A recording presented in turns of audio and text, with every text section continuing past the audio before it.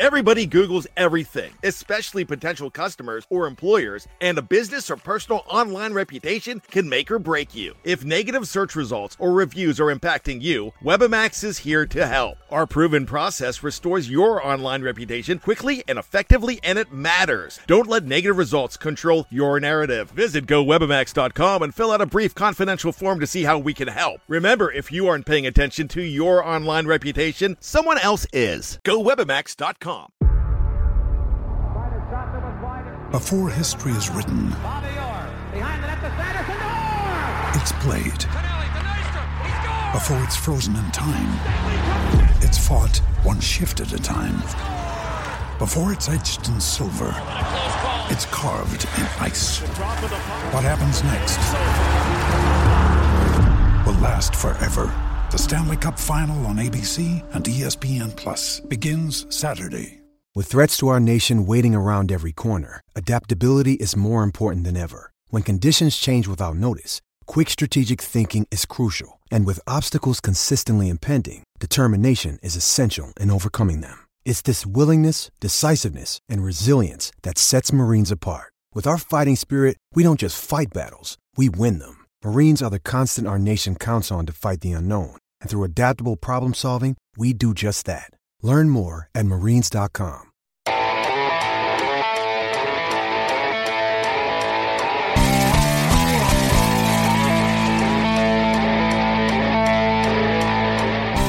Hello again, everybody. Welcome to the Mainland Podcast, episode number 92. I am Michael Citro, and joining me is Tallahassee Dave Rowe. Dave, how are you? Oh, I'm doing Talla-fine.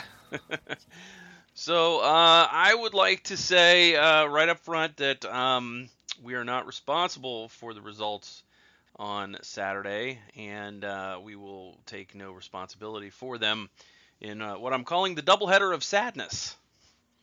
It was pretty sad, and we're definitely not responsible in any way.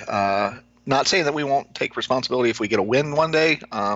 Even if we're being honest, we probably won't, but definitely not a doubleheader of sadness. Yeah, and the reason I call it the doubleheader of sadness, two pretty embarrassing losses. The Pride get their first home loss at the hands of a previously only two-win Houston Dash team, dead last in the NWSL, and then, of course, the 4-0 shellacking at the Chicago Fire by Orlando City, and both Orlando teams presenting their respective leagues with the Player of the Week, as Pauliana gets NWSL Player of the Week, and David Accam, of course, gets MLS Player of the Week. And hopefully now European teams will come and buy David Accam, because I'm pretty freaking tired of that guy. I'm extremely tired of Accam. He definitely seems to have our number whenever we play those guys. It was like Kai Kamara a couple of years ago. He always seemed to have a good game against us. Well, Accam always seems to have a great game, and like you, I am totally sick of it. Yeah, I'm not sure that he's a jerk, but I bet he is. I bet he's a jerk. I always felt Kai was kind of a jerk, so I'm gonna go with you on that one. Right. Yeah, Kai definitely acts like a jerk. I mean, when he walked across the Lion circle at center, the center of the field last year when he came out onto the pitch, they had the big cloth in the middle of that covers the center circle with the Lion logo on it, and he just walked right across it, and that was definitely intentional and definitely trying to be a jerk on purpose. So. Kai Kamara is a jerk, and I bet Accam is a jerk too. But I don't know that for a fact, so I'm not gonna make the claim that he is. I'm just saying I bet he is. You would take that bet if you were in Vegas. Yeah. Actually, I never bet when I'm in Vegas, so I don't know if I would take that bet. Okay, Dave. So let's dive right in to the week's action. I want to call it a little bit. The doubleheader of sadness, of course, started out with the Pride and the Dash, and the Pride started very brightly in that contest, getting forward a lot and getting chances, and a great header by Marta that was saved off the crossbar that could have put the hosts up 1-0. And then, of course, it was an afternoon game, and they had that water break at 30 minutes. And from that time on, it was, I won't say it was all Houston because the Dash didn't get forward that many times and didn't get that many great opportunities, but the Pride could do nothing right after that. They couldn't string passes together. It's funny because I think they actually had a slightly higher passing accuracy than the Dash on the day, but it was certainly noticeable how many passes in the final third went badly wrong, and how many times there were just crossing the field, switch and play, and were way offline, and it would go out for a throw in. It was just a day that the Pride lacked a lot of sharpness. Yeah, and I don't know what they put in the water, but they need to do whoever the water boy is needs to do a better job, okay? Because that seemed to take everything out of us and put it right into the Dash. It's never easy when you've got to play a team, 2 times in a row. They, of course, we're looking for revenge, from the previous week. Mm-hmm. There were a lot of wasted opportunities for the Pride in that match, especially early on when they did seem to be on the front foot and did seem to be, any second, going to get that goal that would, take them up, put them in lead and allow them to, dominate the game for the rest of the afternoon. But for whatever reason, they just could not seem to finish. Of course, on Lloyd's shot on her goal, well, from outside the box like that, she's one of probably the best in the world at those long distance shots. It's you love it when she does it for the national team. You hate it when she does it against the Pride. So I'm not sure. That's one of those, and it's one of the reasons why, like I say, she is one of the best in the world. I mean, there's very little you can do to stop that. I did like the defensive effort at one point, at least with Catley getting that clearance off the line in front of goal. I think it was 42nd minute when they chipped the ball over Bledsoe. That was a good highlight. Yeah, and that was Pollyanna. That was the player of the week in the NWSL, and Steph Catley was quick to point out when asked about it in the post game that was her player she was supposed to be marking. So she felt like she had to get back and prevent that goal because it was her player that was that got in behind and took the shot. So she did well on that one, but obviously, Pollyanna was a problem throughout the day. Andressa was a problem, and obviously Carly Lloyd was a problem on that one particular shot. That was.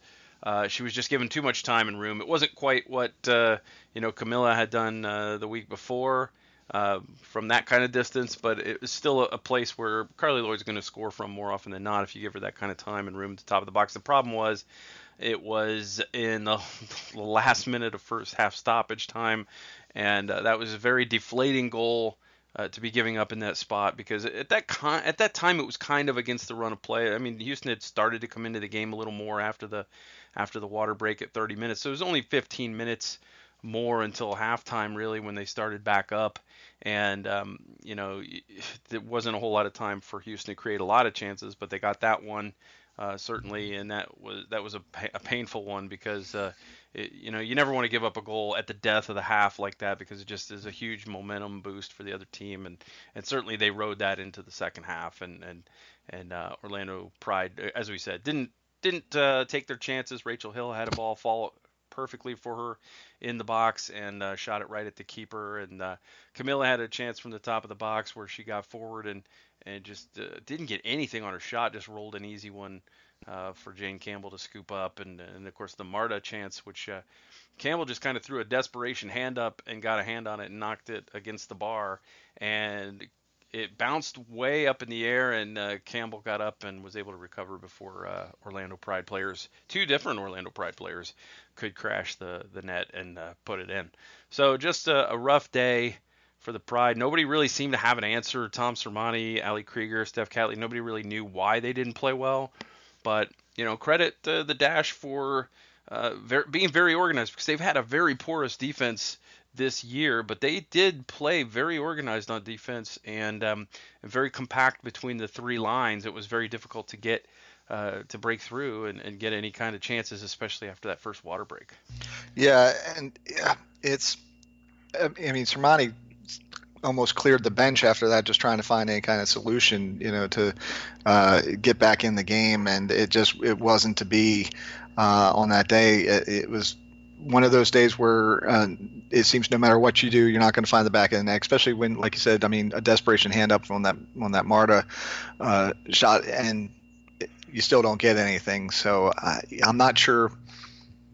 Barring, I don't think it was bad luck, but barring, chances not dropping, I'm not sure what else, they could have done. They didn't play bad, and like you said, the Dash weren't, dominating time of possession or anything like that either. It just kind of fell the way it did.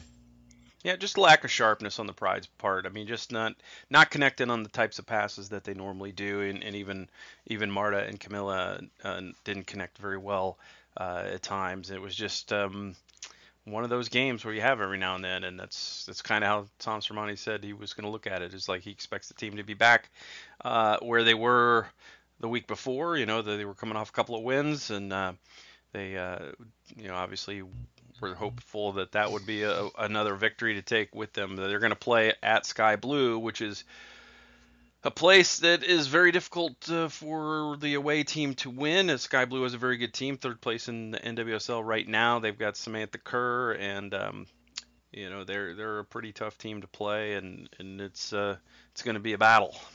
I'm hoping that the loss that maybe shouldn't have been, or it happens every once in a while loss, is maybe a bit of a motivator for the Pride as they head up to Sky Blue, and that they can find the back of the net for every chance that didn't go in this last game.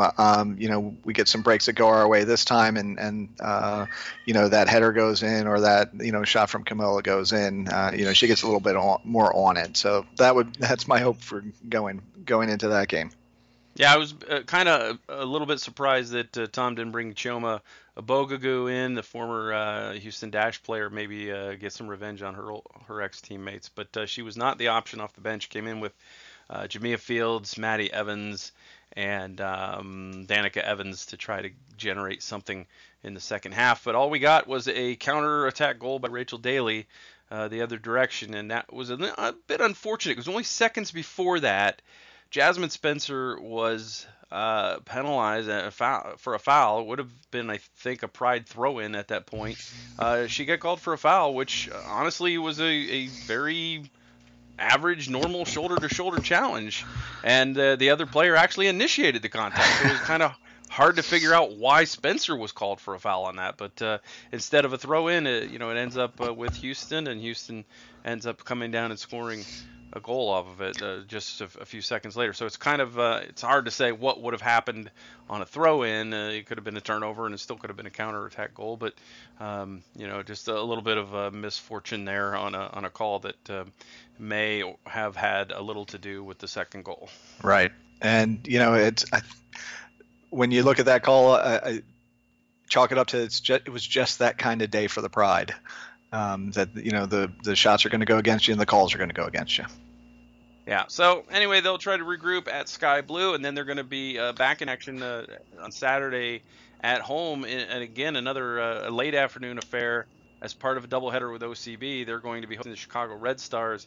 So two of the top few teams in NWS, two of the teams above the playoff line, up next for the Pride, and the Pride has to play the Chicago Red Stars 3 times in like the next month or so. So this is a very crucial situation for the Pride, and obviously they're going to want to get Alex Morgan back as soon as possible.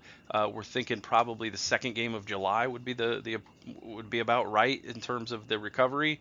But of course it could be sooner than that, but could be later than that. We'll just have to see, because there's no set time for a hamstring to recover. No, and like I say, I mean, getting her back as soon as possible, as long as it's the right time. You don't want her to come back too early, aggravate that, the hamstring, and then, we're without her for even longer. I would rather, hold off until the second game, or even the second, or the second half of the second game, if need be, just to make sure that she's good to go. It will be important having her back, like you said. I mean, July looks like a a pretty crazy month for the Pride. So, having her back, and I'm sure the energy she's going to bring, because I know she's going to be excited to be back. And then, we've been talking about it, all year, finally getting to see Alex and Marta play together, and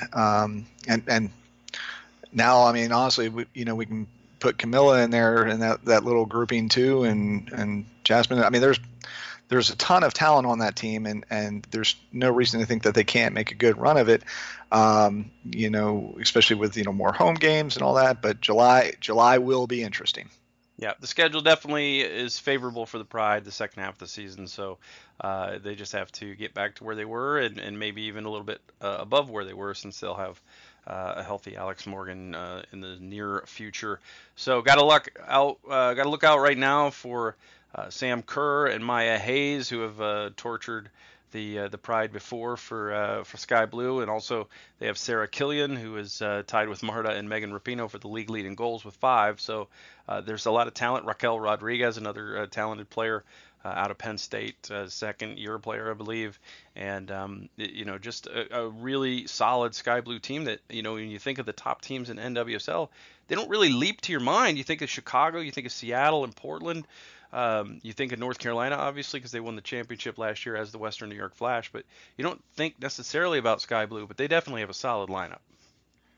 Yeah, and like you said, it's a tough place to play, so you can't overlook them.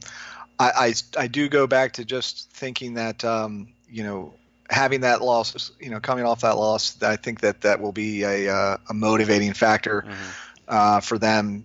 Going into that game, I think they're going to want to, prove that was just one of those weird things that happened, and that the progress and the good form that we've been seeing of them of late is the norm, and that was just an outlier. So, I mean, we'll have to see. Like I say, it's a tough place to play, but I felt pretty good about the second Dash game, but look what happened. So. Yeah.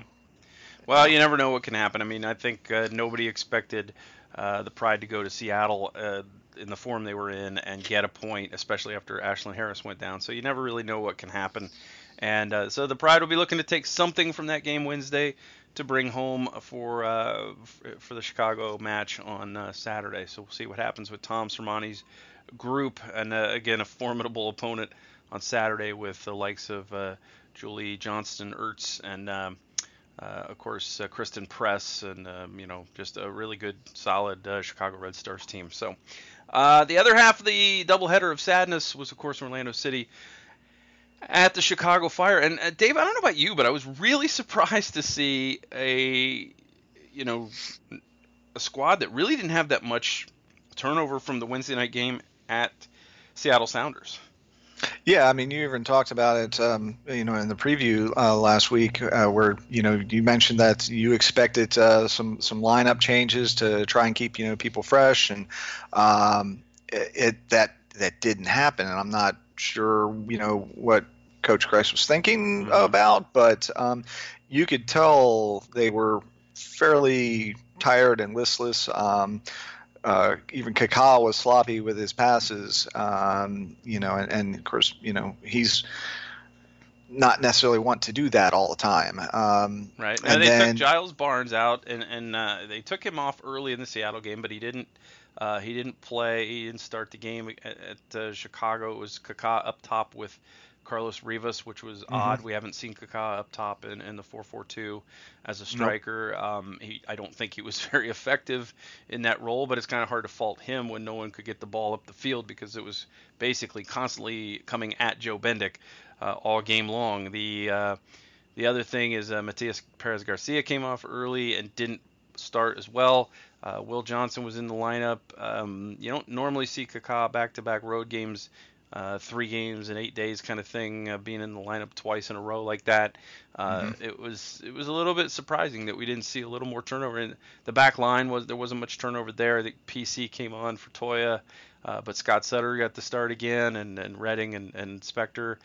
And it was just, it started off like, a normal game. And then all of a sudden, 3 minutes in, Accam scores on a, just kind of out of nowhere. Polster gets down the right, puts in a cross, and it just, nice little back heel deflection from Accam, which, I mean, Bendick just didn't catch the movement. If he catches it, he probably can make that save, and we go from there. But you fall behind that early on a long, grueling trip like that, it's got to take a lot out of you. And then before you knew it, 5 minutes later was another one as he just streaked behind the defense, beat the just a perfectly timed ball. I mean, he just made a run. The ball was perfectly placed at the right time, and the center backs, might on another night be a little bit sharper and be alert to that danger. But before you know it, you're down 2-0 and you're chasing the game. You're already tired, and it's just not going to be your night. And it wasn't. And they added another couple of goals, and it looked almost like Orlando City could take a little bit of consolation out of the game late, and Rivas getting forward and gets stomped on by Matt Lampson, and there's no call at all. I mean, he's the last defender. Clearly, Rivas is going to win the race to that ball and just tuck it into an empty net, but there's just nothing. There's no, first of all, you either have to call the foul on Lampson or you have to book Rivas for diving, because it can't be. Right. It's got to be one or the other. It can't be nothing in that situation. Yeah, and like you said, incredibly frustrating because, okay, we knew that, yeah, you're going to lose the game, but, you see that happen and you're immediately looking for the call and go, okay, hey, great, maybe we can grab one back, at least help a little bit with goal differential, whatever. But the no call, I had friends over watching the game, and, I mean, everybody was just, mouths were agape and eyes were wide because they couldn't figure out how we weren't getting the kick out of that. So that was incredibly frustrating, and I know it was incredibly frustrating for Carlos. For sure, yeah. It was, and then you could see it clearly on the replay that he was stepped on, and obviously having to be helped off the field, and obviously Orlando City had made its 3 substitutions, so had to finish the game, adding insult to injury with 10 men, just a couple of weeks after going up against Chicago with only 9 men, and it was tough. And Rivas, we feared it could be a pretty nasty injury as it stands. He's being listed as day-to-day. I'd kind of be surprised if he dressed on Friday against Real Salt Lake, because it seems a little soon. But it's nice to know day-to-day is much better than being out a month or 6 weeks or whatever. Yeah, and with the lack of offensive firepower that has been sadly the norm a little bit recently, losing Carlos would not be helpful. We're going to get Kyle back, and we're going to talk about it a little later. But I don't expect him to dress out for Friday, but he should. I would anticipate he'll be back the game after that.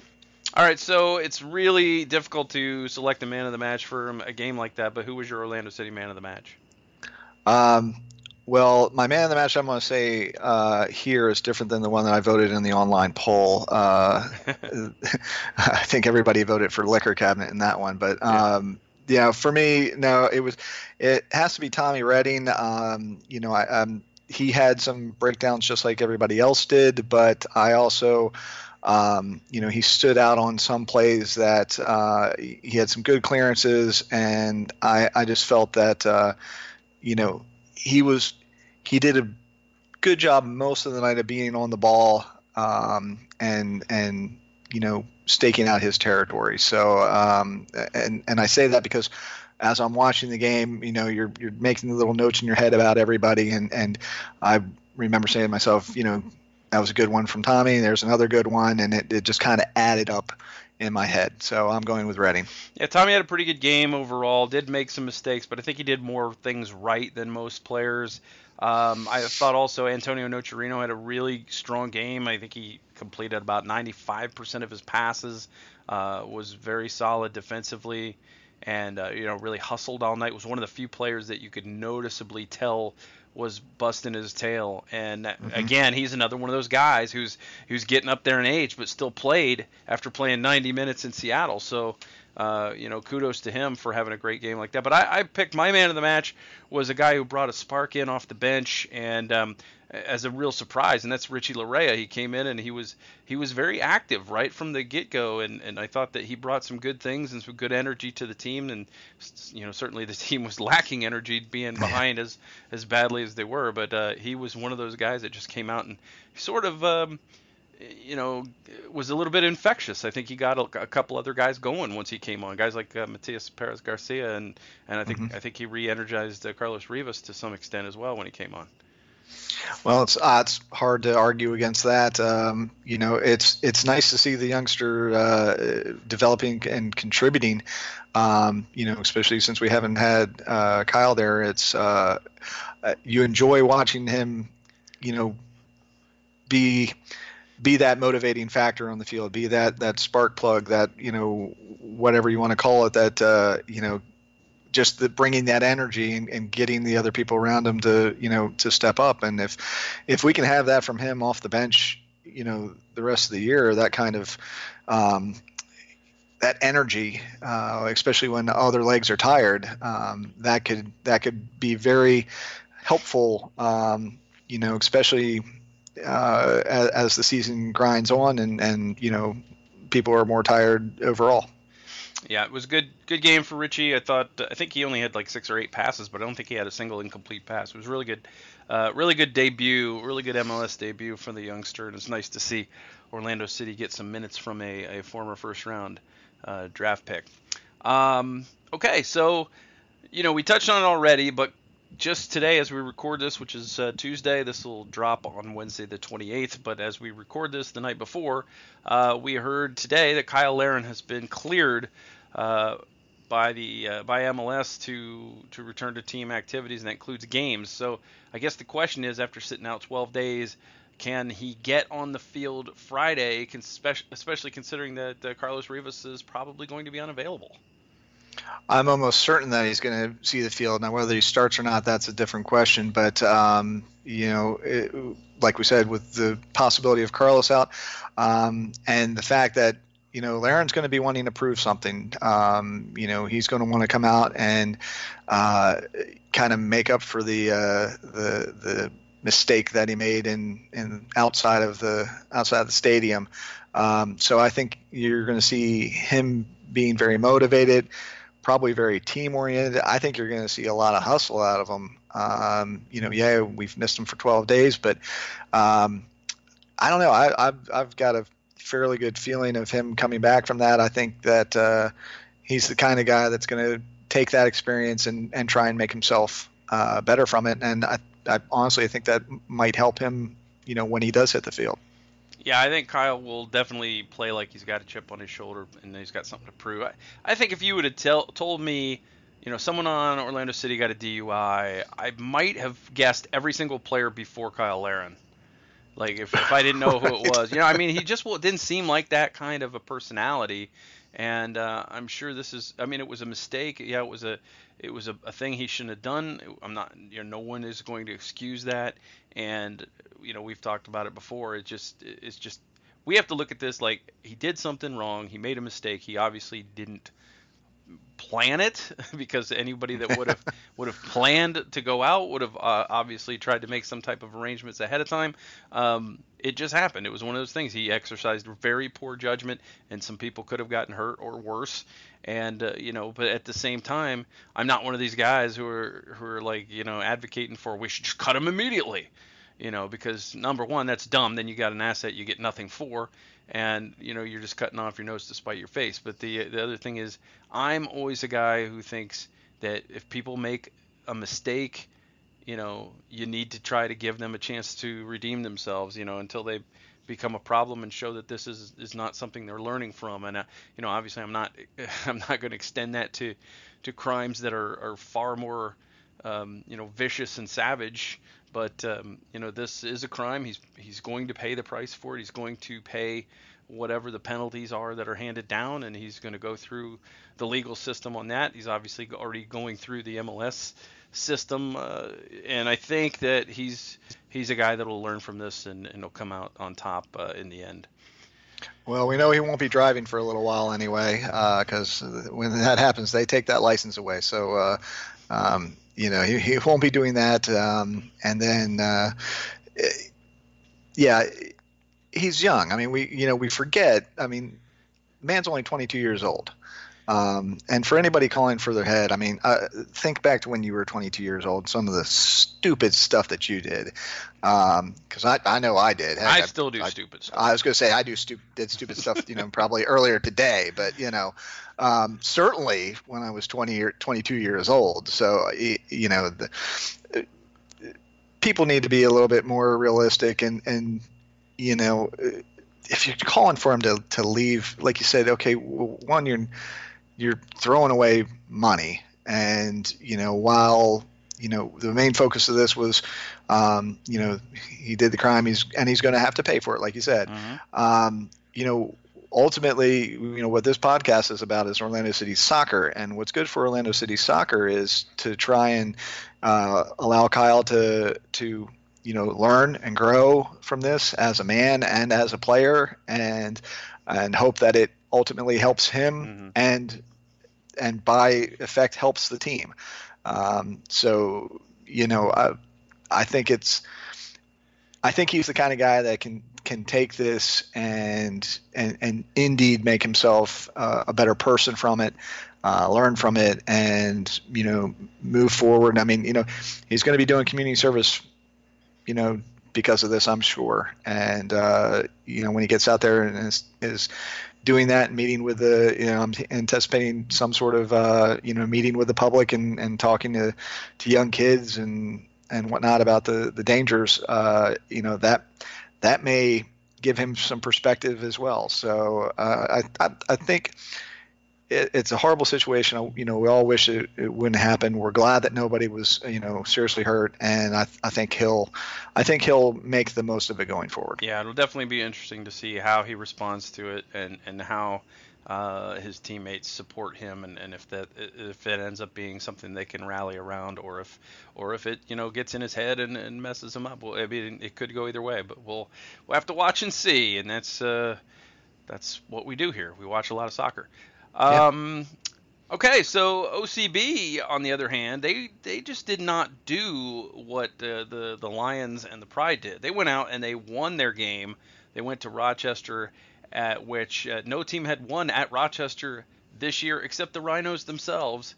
And OCB went in there, got a goal from Timbo. Would not have pegged a goal from Timbo. If there was a goal from Timbo on the bingo card for OCB, I probably would not have anticipated crossing that space off, and getting my bingo. But, a fantastic dribble drive by Pierre da Silva up the left side, made a nice move to get inside, and just put a ball across the 6-yard box that anybody just had to touch, and Timbo just happened to be the guy to touch it. So Timbo gets his first goal for Orlando City B, and the Young Lions go on to defend very desperately over the course of the second half and win the game 1-0, becoming the first team to leave Rochester with a victory this season. So nice one for Anthony Pulis, and it's good to see. We've seen OCB drop points that we probably thought they shouldn't have dropped, and then they go up and they get 3 that we didn't expect them to get. So that's a nice recovery, and hopefully they can come home and play Cincinnati and get some points this weekend, after Cincinnati's going to have to play a U.S. Open Cup game in the midweek. Timbo, and Timbo is his name. Oh, I mean, come on. How did you not see that coming on the bingo card? Timbo, bingo. It just works. No, good for him. I thought that Da Silva was fantastic all game, creating chances, actually making some guys look silly. I mean, he went around on that goal that you're talking about. I mean, he went around 2 or 3 guys just to get the cross off. So, he looked really good all night.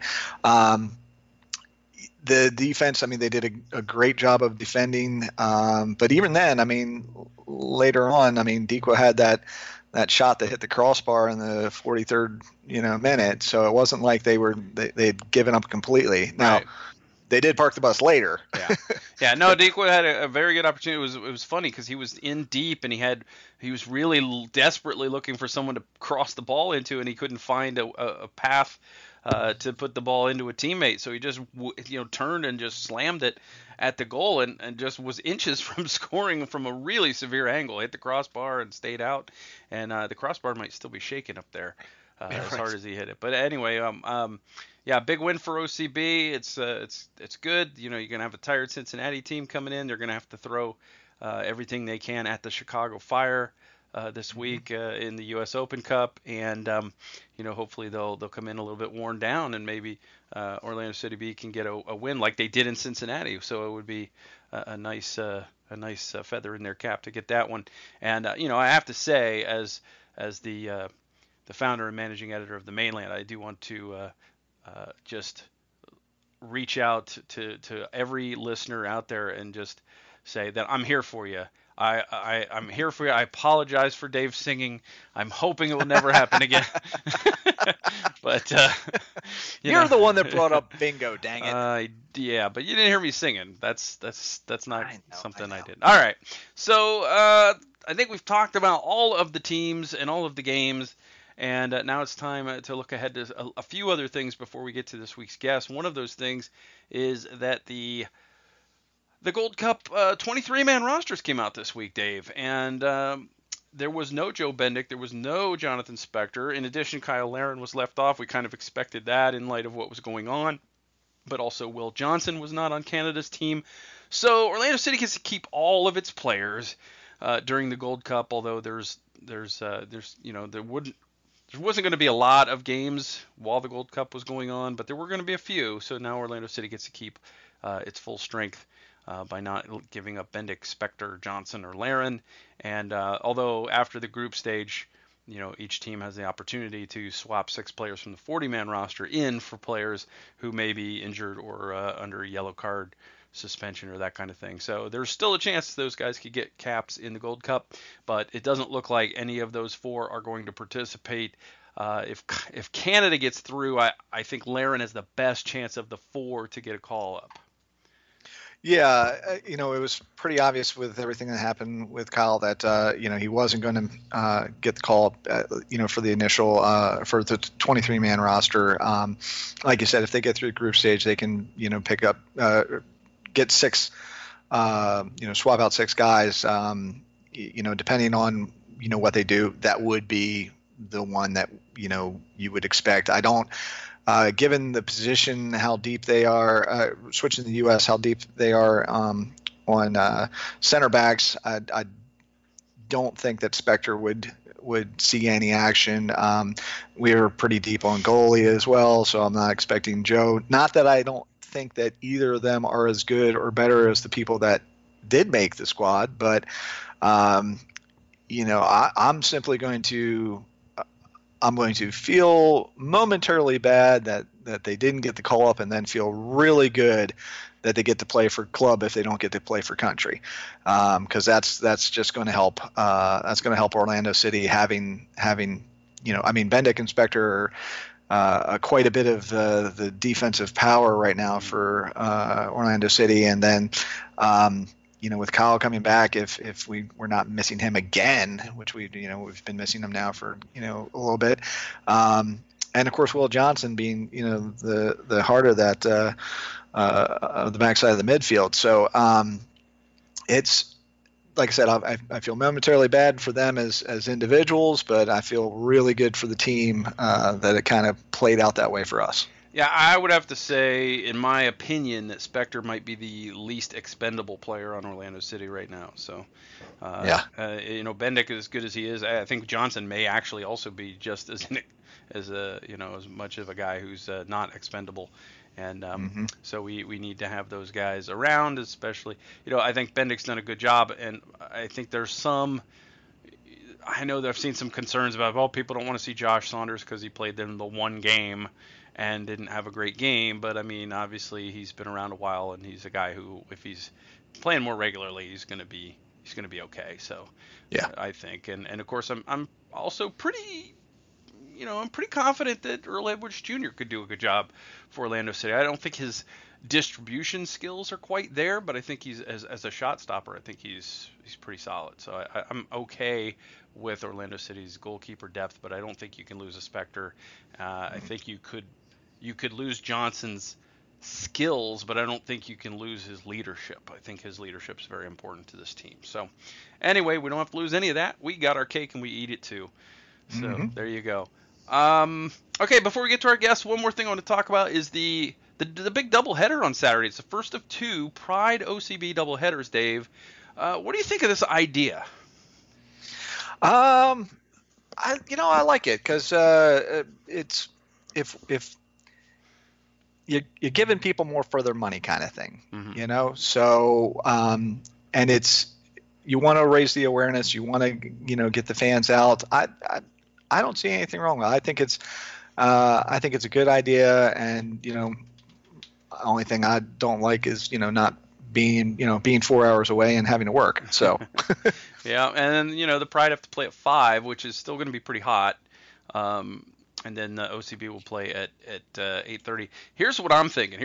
We haven't had a lightning delay yet this season, so I'm thinking this is probably the week to have it because it's going to screw everything up when you have 2 games going on.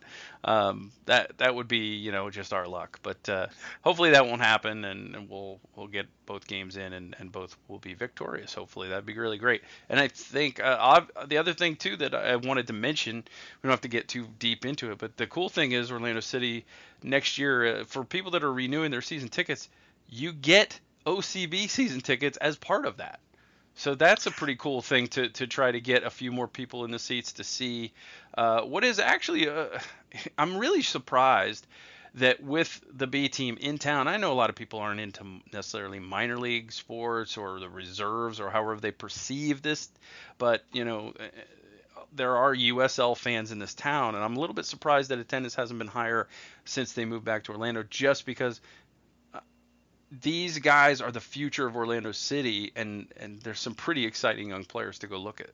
And they're actually really, I mean, I usually watch, on the YouTubes, and they're oftentimes very fun to watch. Like you said, there's some guys, out there, we mentioned Pierre de Silva earlier, and the excitement and the creativity he brings. And of course, Earl Edwards is probably one of the better goalies in USL. I think he's doing a fantastic job. Richie Larea's been having a great year down there, and he's been fun to watch. Albert Deekwa's been fun to watch. Haji Berry is a guy who, a lot of people have seen his name on the team sheet, but he hasn't been getting in games, so they don't really know much about him. But he's been exciting, and I think there's quite a bit to be excited about with OCB, and I would really like to see people going to see it. I know it's a lot when you're already shelling out for Orlando City MLS tickets to go, but OCB tickets are not that expensive either. So it's just go to Starbucks once or twice less a week and go see OCB play. Absolutely, and like I say, they are fun to watch, and anytime you can get into the Orlando City Stadium to watch any kind of soccer match, that's going to be a fun time, especially if it's watching, like I said, those young, the future of Orlando City soccer is those guys there. So once again, my only complaint is I'm 4 hours away. So if there's 18,000 season ticket holders, and let's say only 1,500 of them decide to take up the OCB, go see the OCB games on any given game day, that's going to more than double the attendance of the OCB games what they're drawing now. So it's really a big help. So I plus the team is going to sell more merchandise. They're going to sell more concessions.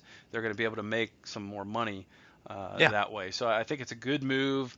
I think that if people that want the USL tickets and don't want to shell out for MLS season tickets can still do that. But now you're giving the MLS people a little bit more bang for their buck, which is always a good thing, because people always complain about how they're getting ripped off by these teams. But it's just what pro sports is. I mean, that's just the way it is. I mean, try being a NASCAR fan if you think this is bad.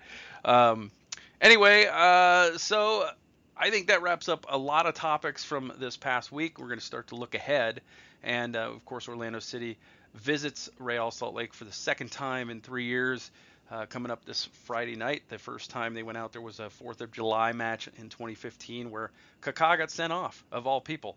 But neither team has gotten the upper hand in this series. A pair of games against each other and a pair of draws, and we'll see if anybody can get the upper hand. And a little bit earlier, I spoke with Real Salt Lake blogger Matt Montgomery. He's the editor over at RSL Soapbox, the SB Nation blog that covers Real Salt Lake and Real Monarchs.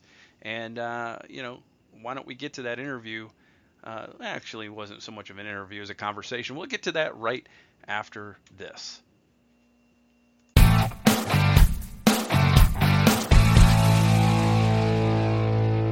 All right, joining us this week on the Mainland Podcast is Matthew Montgomery, the editor of RSL Soapbox. That is the SB Nation website that covers all things Real Salt Lake. Matt, how's it going?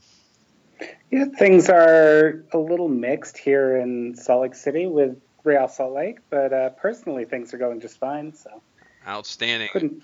Can't ask for more than that.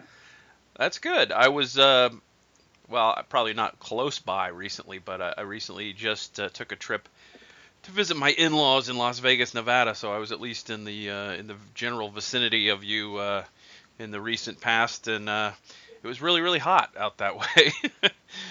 Yeah, it doesn't get quite that hot in Salt Lake. We're sitting around 100 degrees the last few days, so it's miserable, but it could be more miserable, I guess. Yeah, I think it was 118 when we were trying to take off, and the pilot had to delay fueling the plane to the last possible second to be safe. So that was fun. That was a new experience for me. So I wanted to just start out by asking you, obviously it's not gone well for Real Salt Lake this year with the coaching change. We went through that last year here in Orlando. Just give me your perspective on the season so far for RSL and what sort of you guys have endured to this point. Yeah, saying it's been unusual, I think, is an understatement for us. Obviously, and we're obviously going to refer back to Jason Kreis here because of the importance he has to Real Salt Lake, and that continues, and no one's surprised by that. But we had, under him, we had a long period of consistency, and even when we weren't always winning, we looked like Real Salt Lake. And the issue we've seen across all of 2017, I'd argue, is just not looking particularly like Real Salt Lake. And that's not to say that our identity couldn't change and shouldn't change and doesn't change over time, because those things are inevitable. But we were always a side under Jason Kreis that had a lot of identity. And under Jeff Gassar at the beginning of the year, our identity had continued to fade. And under Mike Petke, we are, I think, and maybe I'm being overly optimistic here, starting to establish a new identity. Obviously, that came with some very tricky, rough transitions. We conceded, 9-10 goals in Texas over 2 games. We scored 1. It wasn't good. We continue to be bad on the road. We went to Sacramento Republic, a USL team, and lost. Was it 4-1, 5-1? They all kind of blend together now. And so we're in this awkward position of knowing that we are starting to establish an identity and still sometimes losing by significant margins, week in, week out. Well, I want to point out that when I laugh, I'm not laughing at you. I can commiserate as a fan of a team that went to Houston and lost 4-0. And also lost a U.S. Open Cup match 3-1, although that was at home to an NASL team. Yeah, sometimes when you're having a rough season, like those things just sort of happen. And it's hard to look too much into these lower league matches just because they're real wild cards for every MLS team when they run up against those. So it's a tricky situation, I guess. But it's nice to know other people are in the same boat every now and again. Yeah, I meant to look this up, but I didn't. I didn't get a chance. Did Jason Kreis come to Salt Lake City with New York City FC the year that he was there? Yes, he did. Okay, so this will not be his first trip back to Real Salt Lake. No, this will be his second.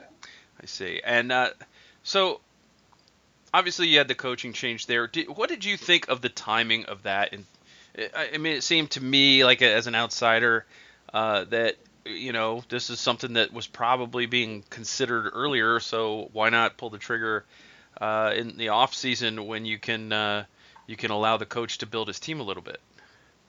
Yeah, that's the question of the day, right? Or of the last 3 months for Real Salt Lake. So why not do this earlier, and is it worth doing it now? I do think it was worth doing it when we did. But at the same time, that timing was really, really unusual. And I think you're right. We would have benefited from doing it earlier and giving Mike Pecky a chance to build his side.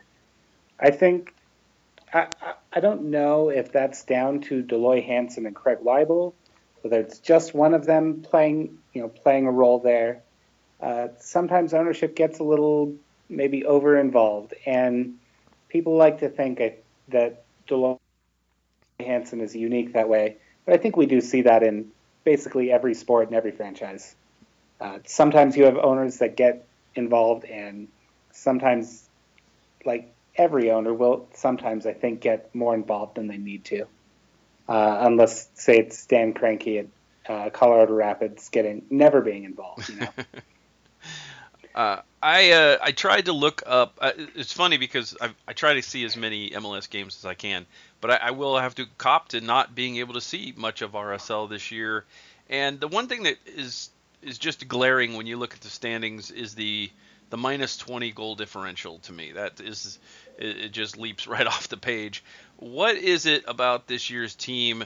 I mean, obviously scoring goals is hard in basically any year unless you've got like a David Villa. What is it about the defense that has been so porous this year? So the funny thing about that number is I think at home we've been fairly average as far as MLS teams go.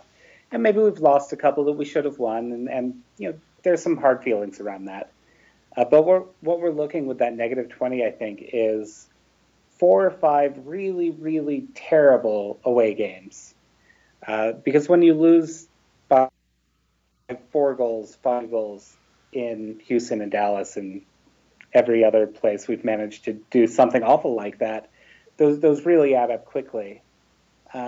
So I try not to focus too much on that negative 20, just because we already know that those matches have been problems.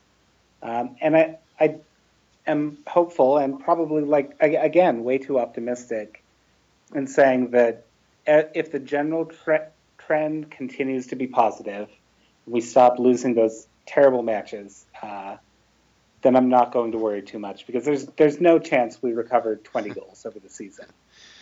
Even if we win every game, at best we'd end up with an equal goal differential. It's not looking good for us in that regard. Yeah, if you got to even over the course of the second half of the season, that would be a pretty amazing second half of the season. Oh, that would be unreal. That would probably be the best turnaround since last year when Seattle did the same basic thing. Mm-hmm. Yeah, one of the games I did see was you're probably not going to want to be reminded of this, was the trip you guys had to Minnesota. And I just don't know if that was, those types of mistakes are representative of what the team has done this year, because I mean, you had the absolute howler by Raimondo, you had a defensive giveaway that was essentially giving the other team a layup, and just really asleep at the switch type defending in that game. Yeah, I'd say for a pretty good stretch of games, that was typical of us. And that's the thing that really has perplexed everybody, is obviously under Jeff Cassar, we weren't great, but we weren't that bad. Mike Pecky is clearly a better coach than those games show. So there are things, and some people say it's locker room, some people say it's ownership, some people say it's down to just not having the right mix in the squad. You'll get all sorts of opinions on that, but it's tough to reason out like why that's happened, because they're better players than this, I think. No, obviously we went through some injury spells like most MLS teams will. There were a couple games where we weren't able to fill a bench. Not great by any means. And we were down to our reserves on center backs, and sure, that's not ideal. The issue, I think, is that when we've been playing with center backs that aren't reserves, and these players that you'd expect to do better, Nick Raimondo, for example, you'd expect them to do better, and they weren't. So it felt like something was just really off. I do think that was typical for a period, and it's probably still typical of us on the road. I think the last few games, our loss in San Jose was not nearly that bad. Our wins at home have seen us actually look pretty competent. So it's hard to say whether that's typical at home or on the road, but I definitely lean toward that being something on the road that we just haven't dealt with properly. Now, what has Mike Petke done to the team since he's come in? Has he changed shape? Has he brought some personnel off the bench that were, that maybe weren't getting the minutes under Cassar? And what changes has he made? So under Cassar, I don't think we saw quite enough time this season to really understand where he was going with what players he wanted to play and which he didn't. But what we have seen is Mike Petke being completely willing to change the formation before the game. And that's unusual for Real Salt Lake, because under Jason Kreis and under Jeff Cassar, we played typically one formation in the season. And under Jason Kreis from 2008 to 2013, that was the diamond. Jeff Cassar continued that in 2014 and eventually went toward that 4-3-3 looking thing under Cassar in 15 and 16 that sometimes worked and sometimes didn't. So that's the big difference for me, is that Petke will play a 4-1-4-1, and maybe it works and maybe it doesn't. But he's doing something different. He'll play a 4-4-2, and he'll try a diamond-like thing, and he'll play a 4-3-3. And it's unusual here, and I think we're still all trying to figure out exactly what that means for us as a club, and like how as fans we feel about that sort of thing.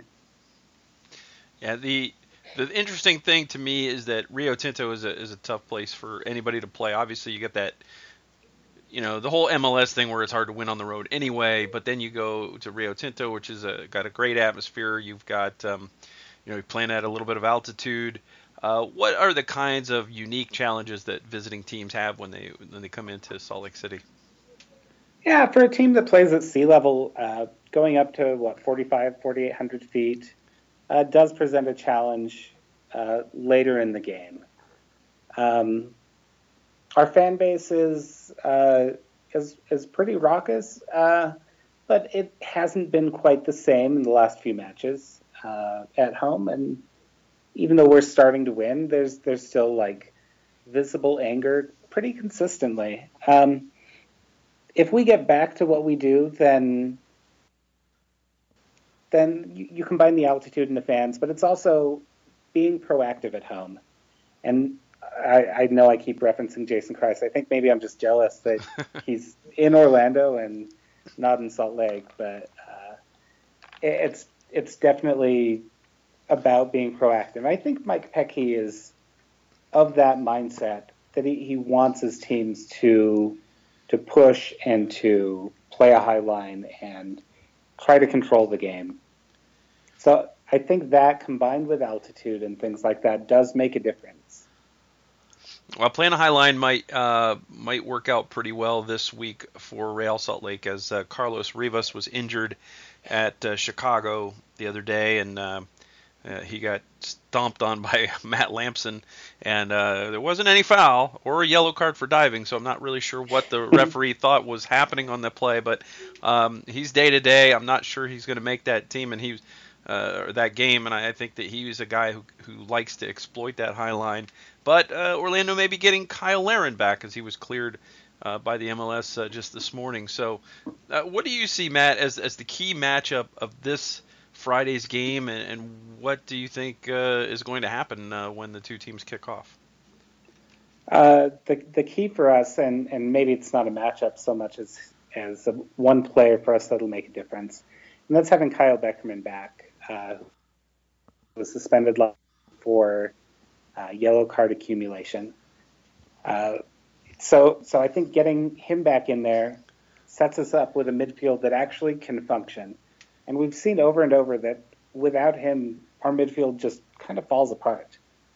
So the matchup, I guess, is whoever happens to be in the midfield, whether that's Will Johnson and Louis Gill or who have you, up against Kyle Beckerman will I don't know, it'd be interesting.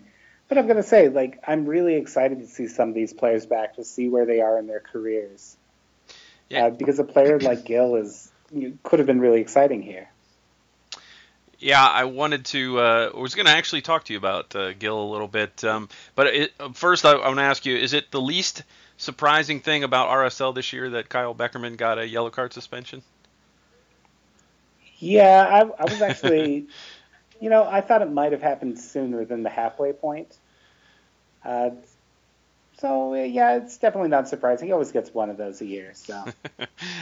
Yeah. So. Gill, I think you might be more excited about seeing him than many Orlando City fans. I don't think that Orlando City fans have quite warmed up to Louis Gill yet. I think he's a player that has come into the league and not.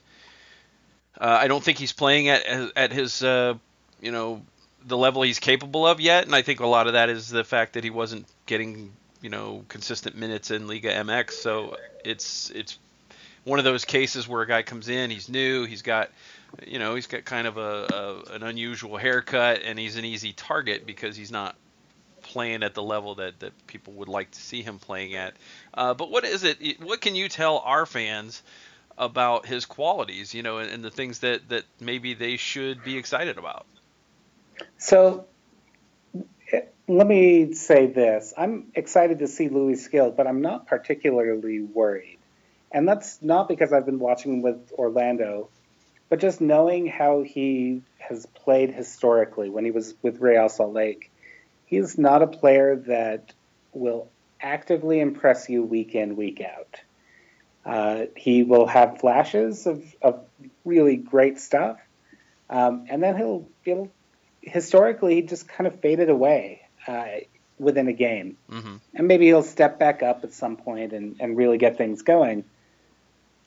But he was a confusing player here, and that's part of why I'm excited to see where he is now, is because it felt like he had a lot of untapped potential all the time, and just never was able to really free that up. So really, I think Real Salt Lake fans would understand the frustration, because for so long, and part of that is bringing a player in when he's 16 and having that hype around him. But for so long, we were expecting something that never really came. We thought he'd be the Javier Morales replacement, but he never was. He turned into more, and ironically, of a Will Johnson replacement. Just kind of a connective guy in the midfield who would occasionally get forward and score a good goal. So I get it. He is one of the more frustrating players I think Real Salt Lake has had that's played regular minutes. I think people saw the the Liga MX thing and the fact that he had his best season in his last year with Jason Kreis, and they got a little bit of excited, and like you said, I think he's shown some flashes. He definitely helped set up the tying goal at Seattle last week, and then he just kind of, like you said, he kind of disappears in the game at times. You just don't notice that he's out there, but he seems to be working hard, but just doesn't seem to be accomplishing a whole lot. And I just wonder how much of it is, rust from not playing, how much of it is that he's still learning his teammates to some extent.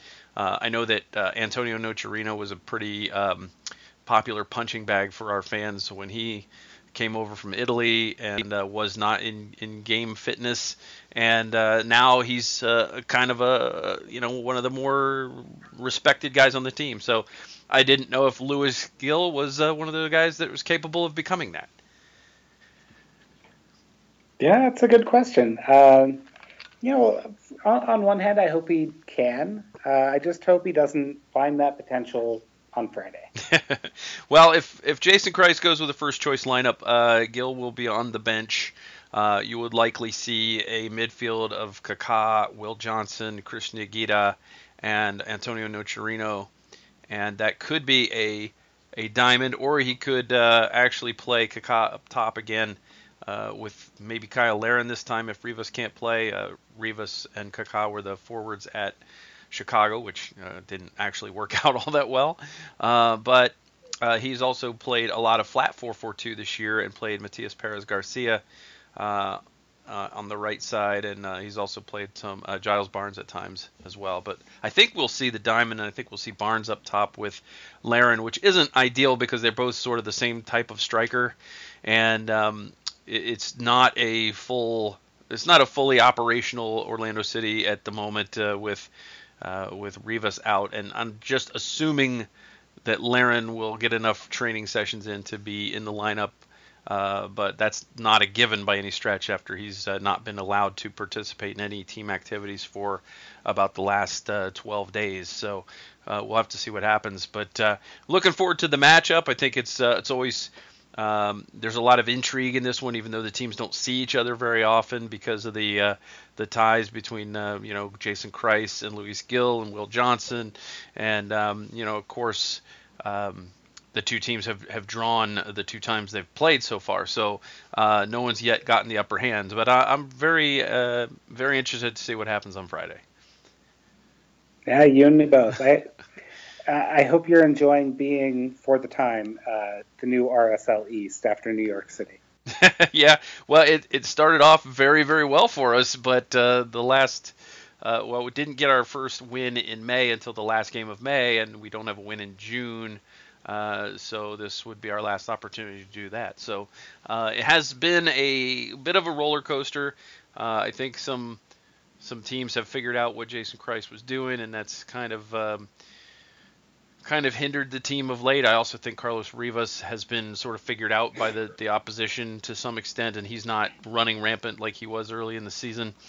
So he needs to take that next step as a player and develop and add things to his game. And also, I think a lot of teams have figured out that if you crowd Kyle Larin and there's not a whole lot of other players on Orlando City that are going to be dangerous in the box.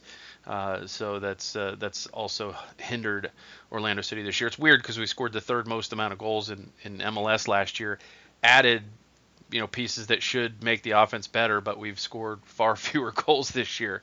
So it's been a kind of a strange up and down season. But I think two teams that really need a win are going to play on Friday night, and I think if history has taught us anything, it's that it's going to be a draw. Yeah, I think you're probably right. So anyway, Matt Montgomery, the editor of RSL Soapbox, thanks so much for being with us, and we enjoyed chatting with you as always, and we'll look forward to hearing from you again down the road sometime. Okay, well, thanks for having me.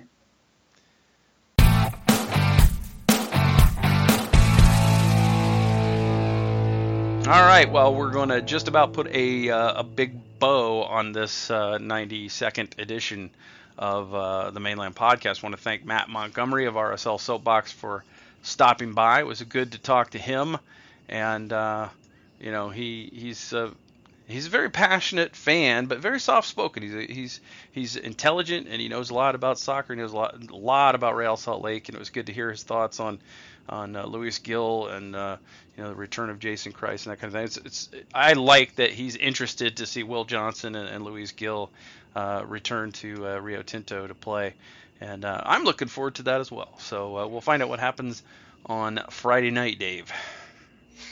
Yeah, we will, and it'll be nice to have a game where we've actually had a few days more rest than we have recently. So maybe that'll bode well, especially since Rio Tinto is a little bit elevation challenge for those of us that live in the Sunshine State. Quite a bit higher up there. Oxygen's not quite as much, and I'm sure that they're going to take that into account, for the travel schedule and whatnot. But with tired legs, if you've got not a lot of oxygen coming in, that can be a challenge. Yeah, I was telling Matt in Las Vegas, I think it's about 2,900 feet elevation, and I walked around the block and there's a lot of hills and stuff, and I was pretty winded. Now I'm not in great shape, so I could have got winded anyway, but that's going from sea level to 2,900 feet. I can't imagine going to 4,000. That's almost double. So that's gonna wear on their lungs, especially in the second half of the game. Mm-hmm. We do have a question, Dave, in our Ask the Mainland podcast. You can do that. You can hit us up at our Twitter feed, which is @themainland, and just use the hashtag AskTMLPC. And we will answer any question you throw at us, because we are very knowledgeable about all topics, as you know. Tanner Rosalino wanted to know our feelings on Kyle Laren's DUI. And I think we kind of covered this already, but Tanner, thanks for the question. We definitely want to acknowledge your question and just not give you short shrift because we talked about it earlier. But I think again, a mistake by a young person that's been the same mistake that's been made by young people all over not only this country but countries all over the world, and not just young people. I mean, it's older people who should know better, and who don't think they're indestructible and immortal like the young tend to think, have done this many times, and I have actual friends who have gotten multiple DUI arrests, and it's inexplicable, but you don't stop liking the person because they did something stupid or something made a bad choice. You have to support them. You have to hope they correct their behavior and learn from what they've done, and some most do, a few don't, and some people just don't really think all that much sometimes when they are out having a good time, and that's a shame, but I mean that is a side effect of going out and having a good time. Yeah, and like we said, he's gonna have to go through he's going through the MLS program. He's going to have to go through, state of Florida, whatever they want to do to him, and so he's going to be paying for this. Have no doubt, those who are not happy about it, and that's ultimately at the end of the day, I think it'll be something that he'll learn from, and as I said earlier, I think he'll use it to become a better person, a better man, and a better player. Yeah, and in fact, we can't discount the fact there's probably going to be some internal things that we never hear about, that teams have fines and things like that for this type of behavior. So different coaches and different GMs and different organizations have different ways of dealing with this kind of stuff, and sometimes it's very hush and under the radar. But it will be addressed on many levels, Tanner. So if Kyle never does this again, then I guess he's learned from it, and we all move on. Thank God nobody was hurt, and thank God nobody was killed, and no property was really damaged or anything like that. So we all dodged a bullet, I think, and hopefully we can all put this behind us and never speak of it again, because he's hopefully going to turn everything around. Absolutely.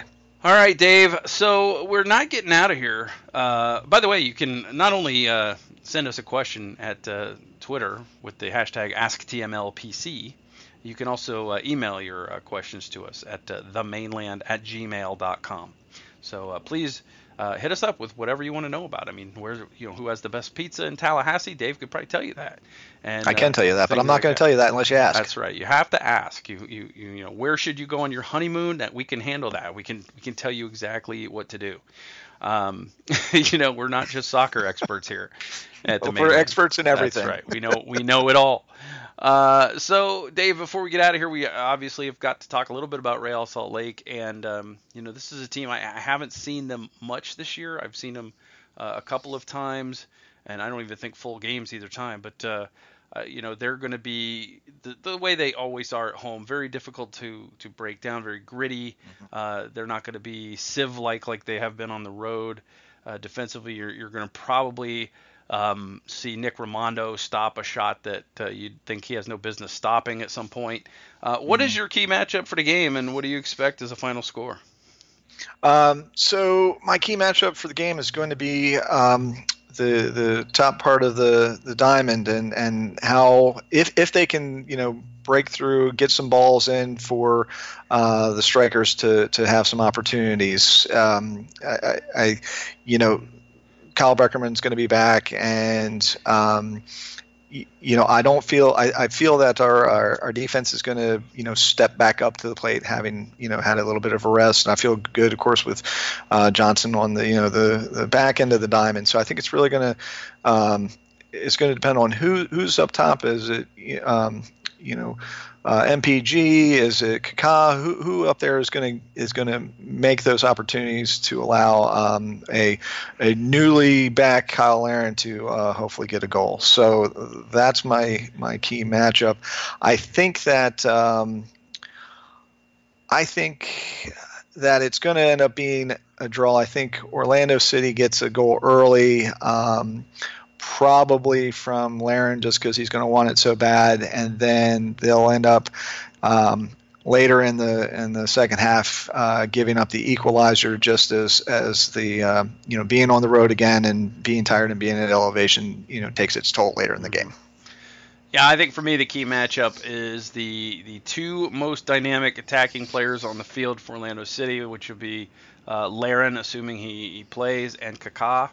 Can they bounce back? Kaká from a pretty poor performance at Chicago, and Laren from his suspension. I mean, if those two guys can bounce back and be play very determined soccer and bring a high energy level and just refuse to get stopped like we've seen at times from them, I think that's the key to the game for me. Is like those two have to be the guys that lead the line and beat their man, and whether that's Kaká getting past Beckerman and forcing one of Beckerman's patented studs up challenges, or if it's Laren just going over top of a center back on a nice cross from Sutter or Toya, whatever the case may be. I think those are my that's what I'm looking for in this game. I kind of think also, like I said, some teams you just tend to draw against. I mean, you tend to draw against San Jose.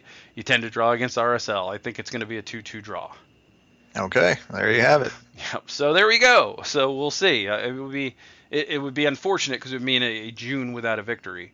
But a point from the road is nothing to sneeze at, particularly with Orlando City's road record this year. So, and a 2-2 draw on the road, even against an RSL team that has struggled this year, is better than a 4-0 loss. Well, and we were both wrong on that 4-0 loss. So yes, we were. So maybe we're wrong this time, and Orlando City gets the win. That would be a very nice thing. And they should do it. They should do it for Jason Kreis, who used to coach there. So that would be good. So that will just about wrap up episode number 92 of the Mainland Podcast. Definitely want to thank Matt Montgomery of RSL Soapbox again for being with us. Very knowledgeable guy. I think it was his third time on our show. He usually is on in July.